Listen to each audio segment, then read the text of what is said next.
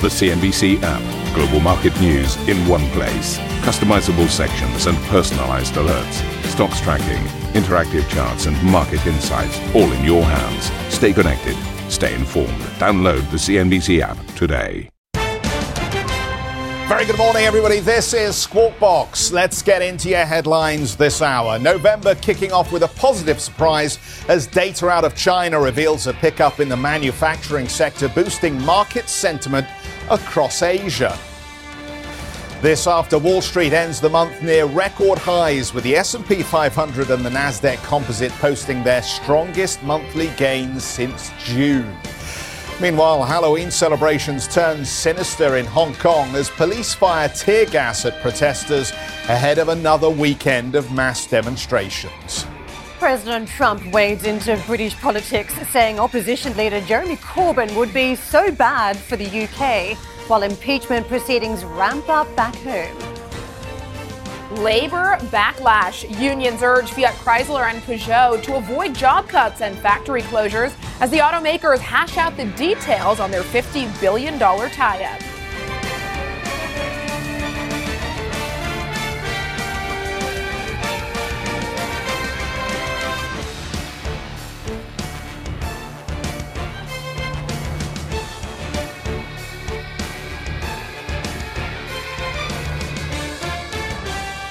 So very good morning, everybody. Karen, Juliana, myself have come to the wall to talk about the end of the month, because what a remarkable month October was. In so many ways, there were reasons for people to be concerned about putting money to work in risk assets, the ongoing trade war issue, what would happen with Brexit, continued deterioration in the China data and in some of the US data, which has been a little bit spotty. More on that in just a moment.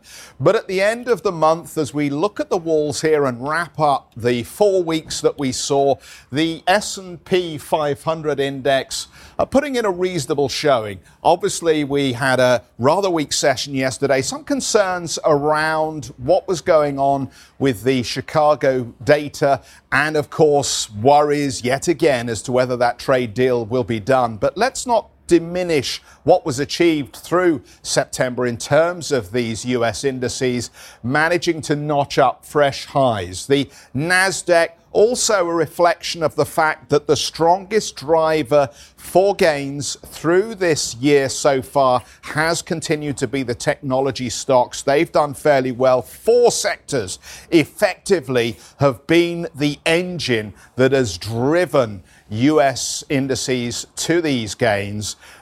Those 4 sectors effectively making up 90% of the gains that we've seen across the US markets. One of those areas, though, that we have seen weakness through the month, and I think this is just worth pointing this out. I take a look at the technicals. I do have a look at what they say on the bulletin boards as they get excited about some of these key levels. And Charles Dow, back in the day, used to talk a lot about transports and why transports were important. Effectively, if you were going to see good growth in the economy, and that would be translated into good equity market performance as people looked at the gains coming through to those businesses, transport should do okay. The concerning factor, I guess, about the transports is that we continue to see some weakness in these transports numbers, a reflection of perhaps that the boxcars are not filling up with goods from China or to go back to China.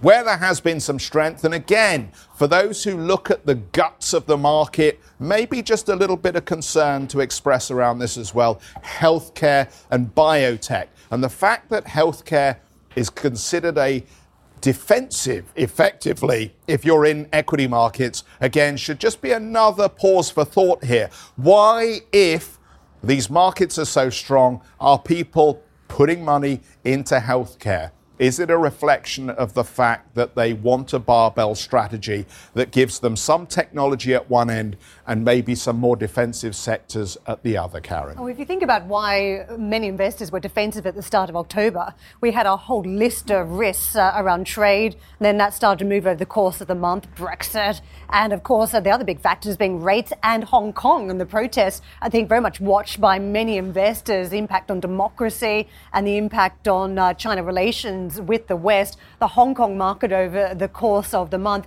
actually improving by 3%. And we saw the withdrawal of that extradition bill, the 3% pop in the share market, reflecting slightly improved sentiment. And notwithstanding that fact, a number of the big operators in luxury had to try and steer around some of the luxury issues in the Hong Kong market. Don't forget, often a gateway to the Chinese markets. In recent years, luxury, though, has bulked up in many of those cities, from second and third tier cities as well in the Chinese economy, and also managed to have some wins from a reduction in sales tax at home. So some of those Chinese buyers, not even having to cross over to Hong Kong to buy the product anymore, can buy them at home in the stores or even through online channels. And that's been very positive. If you take a look at LVMH and Kering, two big stocks in the space. I mean, this one, it has been quite a stunning story, a pop of close to 5%. At the same time, while investors have been looking at the earnings for the various components, to handbags, to perfumes, to spirits and alcohol, to cosmetics, you've seen a deal from LVMH for Tiffany in the States. Behind the scenes, officials had sent a letter a couple of weeks ago outlining an all-cash takeover bid, roughly $120 a share, which would bulk up LVMH's presence in the jewelry and watch segment. By comparison, as you see, all that activity by one of the bellwethers in luxury, Kering, has been the name that many have been watching. You may recall the Gucci effect that we've all been talking about in the market, the remaking of a very old brand that is now ultra cool with many of the crowd in fashion, and that's been very positive for the numbers.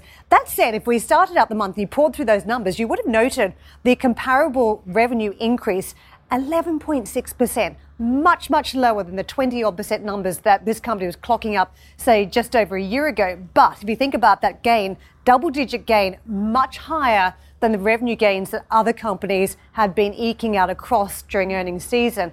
And we talk about what luxury delivers. Confirmation of earnings, a guaranteed payout for some investors. And that's why you've seen such a strong increase in the space, even if the numbers are disappointing on a comparable basis from previous years. 9% high for that stock price. Another sector just worth taking a look at, and that's autos. We've seen a very strong run up in that sector. We've got the board over behind Jeff actually to take a look at, and Juliana, 6.8% higher. And don't forget, during this month we have had huge focus on the macro. The numbers came out of China, again weak on sales, yet we had that big deal crossing over the course of the last couple of days, the PSA Group Fiat deal, and investors are very much focused on the consolidation, the removal of costs and the sharing that will take place in the sector. Now, this move higher in autos that we saw is part of the shift into value that we've seen come together over the last couple of months. And for European markets overall, we have seen the Stock 600 also put together gains about 0.9%. But the real outperformer within Europe was the DAX, the German index. Thank you very much, Jeff, for emphasis. I think it's worth the physical display here. The DAX gained about 3.5%. And within that, of course, a lot of the auto stocks rallying, a lot of the chemical stocks rallying. So these cyclical stocks that had been very beaten up as investors put their money in growth quality stocks, now that trade has begun to reverse a little bit, and the DAX has been one of the key beneficiaries. So this is the second month in a row where the DAX has put together a positive run. So that's the look for German stocks. In contrast, the FTSE 100 here in the UK had a down month. This index dropped about 2%. But important to bear in mind that this drop came alongside a strong rally in the pound. The pound rallied about 5% versus the dollar. And that, of course, comes as the risk of no deal fell away as the EU granted that 3-month extension to the UK with regards to Brexit. Yesterday was supposed to be the big day. Fears had been circulating, of course, that we could crash out of the European Union yesterday. That, of course, hasn't happened. The pound has rallied and the FTSE 100 has fallen in lockstep with that. So let's just take a look at the pound versus the dollar to see what the actual level is. I mentioned it was about a 5% gain, and the actual level we're looking at now is 129.59. So just a hair below the 130 mark. And those gains have held fairly steady over the last couple of weeks. Looking at currency markets more broadly, let's take a look at the dollar index. This has fallen about 2% over the course of the month, so a fairly steady retreat there. This was the worst month for the dollar index since January 2018, so very clear message there, weakness in the dollar. Let's just make a couple of quick points here at the wall before we move on with the rest of the stories. And I just want to make two very swift ones. If you look at the year as a whole, this has been one where the US indices, even though we've seen these fresh highs, has started to look like it's topping out. So you've got to ask yourself a very interesting question as we come into the year end. Does the fact that the Fed has delivered all of this support for the market justify the prospects for a year-end rally for these equity markets? And a lot of people will be thinking, time to check out. I'll take my money off the table. I may have had a good year already because you've done plus 20% as far as the S&P is concerned. Those people need to be careful because with this much momentum supplied by the Federal Reserve and the new high, maybe that is just a way station on the move to a higher close before the end of the year. And the other point I just want to make is about Europe, because Europe, as we know, has spent most of the year unloved. If you look at most stock charts for European companies, it comes down like this. And then a very interesting thing happens in September. It bounces, and it doesn't seem to matter which sector or which company. There is an improvement in sentiment around September, and I'm not even sure it's about the results. For my mind, it's possibly about valuation and the fact that those people who are now worried about the S&P up here are having a scratch around and looking for some relative value, and they see Europe and they say, well, how much longer can these markets underperform relative to the United States? So if you want a phrase to run into November with, reversion to the mean. Reversion to the mean is the phrase that I think is appropriate for a lot of the positioning that we're going to see coming into November. I want to talk about what to do tactically, because I think that's what a lot of investors have been doing right now. And I was talking to a trader last night on the sidelines of Halloween festivities as investors. How scary. Don't forget. Totally horrifying. It was the scariest conversation we're having in the room, I think, away from all the ghouls and the scary blood dripping, fake blood dripping from faces. And I think that's what has been happening on markets. You've seen this enormous trading of the ranges. So as soon as the markets go down, investors have pivoted very, very quickly to try and take that on board. When you've seen a bounce, they've tried to get involved as well. And we may have a little bit more of that, because if you think of the levels we've now moved to on the stock market indices, particularly in the States, you'd say, well, how much more headroom is there when we're trading around the top end of some of these levels? And the message that's been coming through in recent weeks is that we could see a lot of rotation underlying the major indices still. So again, trading the ranges on stocks and on sectors might be the way forward. Coming up to year end, there's a lot of room before that Santa Claus rally, because don't forget, it is staggered almost around right on Christmas and on New Year's. So we've still got to get right through November and right through the early part of December, which gives us a window into the strength of the US consumer. So I think for me, there's a lot of uncertainty still about just market direction overall. So take the opportunity and trade those ranges. I think the key here, though, when you mentioned rotation and the rotation that's happening under the surface, and Morgan Stanley made the comment that the pain trade right now is not higher, it's rotation. And we have seen since September a shift into these value stocks. And I think the question now for investors is, can this trade continue? And one of the key determinants of whether it can continue is if the central banks don't surprise dovishly and if activity continues to show some signs of stabilization. Okay, let's move on. Let's get into the rest of the program this morning. Hope that's been useful for you. One area where we did see some strength overnight is in China's manufacturing sector. It grew at its fastest pace in over 2 years in October as the country's factories seem to offset ongoing trade tensions with Washington. The Caixin manufacturing PMI rose to 51.7. That is the third consecutive month of growth. A renewed increase in export business boosted new orders and output. However, data from Beijing's Statistics Bureau released earlier this week showed the sector contracted for a sixth straight month. A new location for the signing of a Phase 1 trade deal between the US and China could be announced soon, according to President Trump. The two sides had intended to sign a deal at a summit in Chile, but the conference was cancelled amid unrest in the South American country. Lead negotiators from both sides will continue talks today over the telephone, according to the Chinese Commerce Ministry. Police have fired tear gas to disperse costumed protesters who mixed with Halloween partygoers in Hong Kong. Demonstrators took to the streets in defiance of a recent ban on face coverings, with many wearing masks of Guy Fawkes, the Joker, and Chief Executive Carrie Lam. That says the city braces for another mass protest tomorrow as the unrest stretches into its 22nd weekend. Hong Kong retail sales are due out later today after third quarter GDP data showed the Chinese territory has officially entered recession. Emily Tan filed this report from Hong Kong. Hong Kong has entered into a technical recession in the third quarter. This was well flagged by the government in recent weeks, with Hong Kong's chief executive Carrie Lam first alluding to it a few weeks ago in her policy address. Hong Kong's economy contracted 3.2% quarter on quarter after shrinking 0.4% in Q2. On an annual basis, Hong Kong's economy declined 2.9%. The government is warning of a full year contraction now after the 0.7% decline in the first 9 months of this year. A spokesman for the government said economic growth moderated progressively since last year, and the situation deteriorated abruptly due to severe impacts of local social incidents. Tourist arrivals in September dropped 34.2% on year, and we are waiting on retail sales for September, due out after the market closed. The most recent figure in the preceding month plunged 23%, marking the worst sales on record. As the territory approaches 22 weeks of social unrest, private consumption is expected to remain extremely weak. Back to you guys. All right, so we're going to take a short break, but coming up on the show, Alibaba prepares to release its quarterly earnings today amid questions over the strength of the Chinese consumer. And just a reminder, if you can't get enough of Squawk Box, be sure to tune in for our very own podcast. Head to cnbc.com, Apple Podcasts, Spotify, or wherever you get your podcast to have a listen and download today's episode. For our listeners out there, stick around for some more.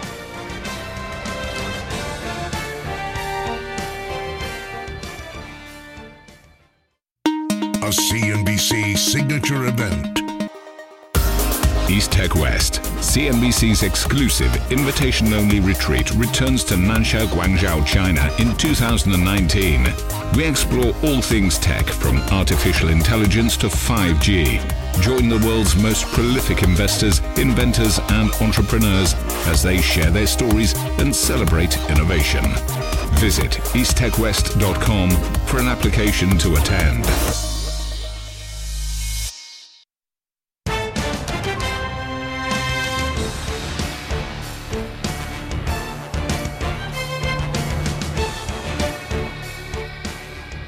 Welcome back to the program. The ongoing strike at General Motors is expected to weigh heavily on October's non-farm payrolls figures, with just 75,000 jobs expected to have been added to the U.S. economy. 46,000 GM workers are already confirmed to be out of work, while the strike has also impacted the automaker's suppliers. Now, the monthly unemployment rate is forecasted to have risen to 3.6%, while average hourly earnings are expected to have risen just slightly by 0.3%. ISM manufacturing data out today could give a greater insight into the U.S. economy, with forecasts pointing to a continued contraction in activity. Dow Jones is forecasting a reading of 49.1, an improvement on September, but it would still be a third straight month of contraction for the sector. Manufacturing has been weighed down by ongoing trade tensions, the GM, General Motors strike, and the Boeing MAX suspension. President Trump has criticised the UK's Brexit deal, saying the terms would make it difficult for the US and Britain to later negotiate their own trade agreement. Trump's remarks come despite Prime Minister Boris Johnson insisting the UK will be allowed to strike its own trade deals if Parliament ratifies his withdrawal bill. The US President appeared on the UK radio station LBC, where he spoke to Nigel Farage, the leader of the Brexit Party and the President's political ally. We want to do trade with UK and they want to do trade with us. And to be honest with you, this deal, under certain aspects of the deal, you can't do it.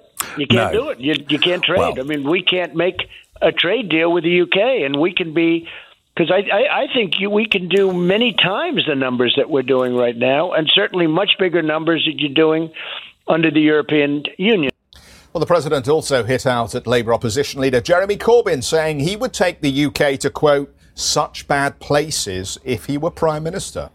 He's a fantastic man, and I think he's the exact right guy for the times. And I know that you and him will end up doing something that could be terrific. If you and he get together, it's, unstoppable force. And Corbyn would be so bad for your country. He'd be so bad. He'd take you in such a bad way. He'd take you into such bad places. But your country has tremendous potential. Well, opposition Labour leader Jeremy Corbyn responded to the US president's remarks, accusing him of interfering in the UK's upcoming election. Corbyn also insisted the UK's public health service should be shielded from any post-Brexit trade deal with the United States. On what was supposed to be Brexit Day, Thursday instead marked the start of campaigning for the UK's upcoming general election. Prime Minister Boris Johnson launched his campaign by visiting a genetics lab in Cambridge. Jeremy Corbyn addressed the Labour Party faithful in London.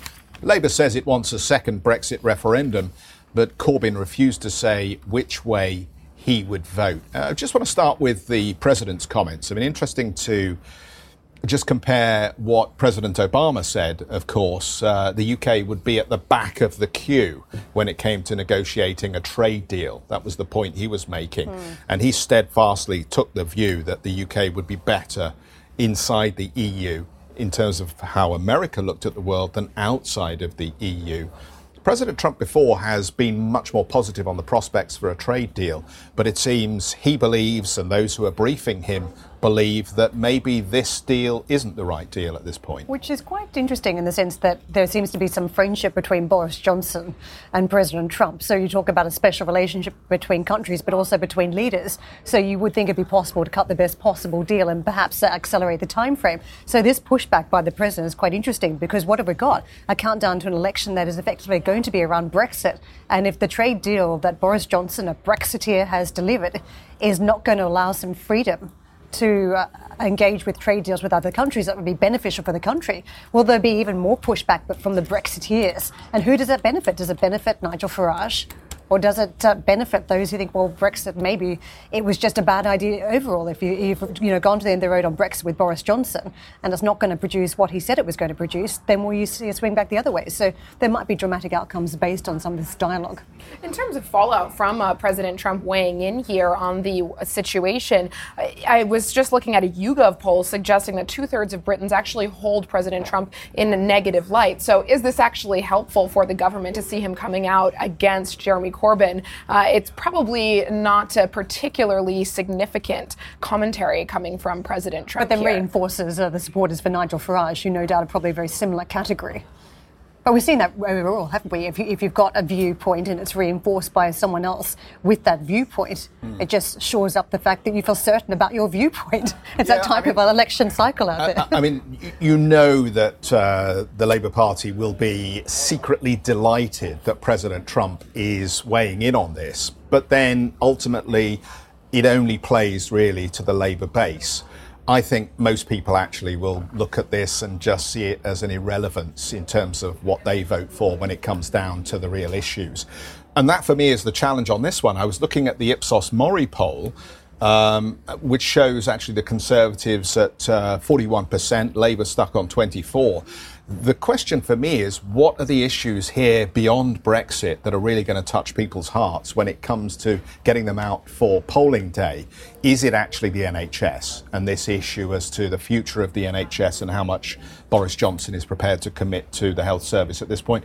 Or is it something else at this stage? Because it seems to me the Labour Party is going full nuclear on the issue of the elites and privilege and reshaping Britain, based on Jeremy Corbyn and John McDonnell's idea about this being a very unfair society. And what will be interesting is if that at all resonates with their voter base and gets or persuades some of those floating voters to switch away from centre-right. It's not that type of political climate right now where you look at the manifesto delivered by a party, consider the whole suite of policies and decide overall whether it's going to benefit you or not. It's simply not that environment. You've got Facebook, you've got Twitter, you've got other types of social media engaging with voters, and all it is doing is pushing out one particular issue that may or may not impact you. And that's what you're going to get a vote on, whether it's Brexit or it might be one policy. And we had Willem explain to us around the dementia issue last time round. It's single issues, and unfortunately, that could mean dramatic outcomes away from what the pollsters are saying. On your point about Twitter, I think it's definitely notable. We were discussing yesterday Twitter's move to ban political ads as we head into campaigning, particularly given the success of the Brexit campaigns, the Leave campaign's use of social media. So without Twitter as a platform at their disposal, will that have an impact? For ads, but still allowed to have a free-for-all over any statement they want to tweet out.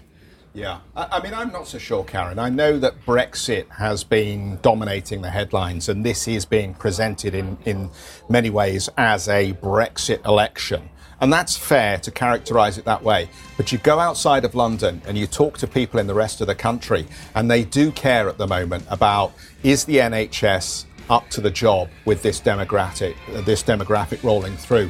Why are the crime statistics so bad at this point? And education, why can't I get my children into the school that I want them to go to?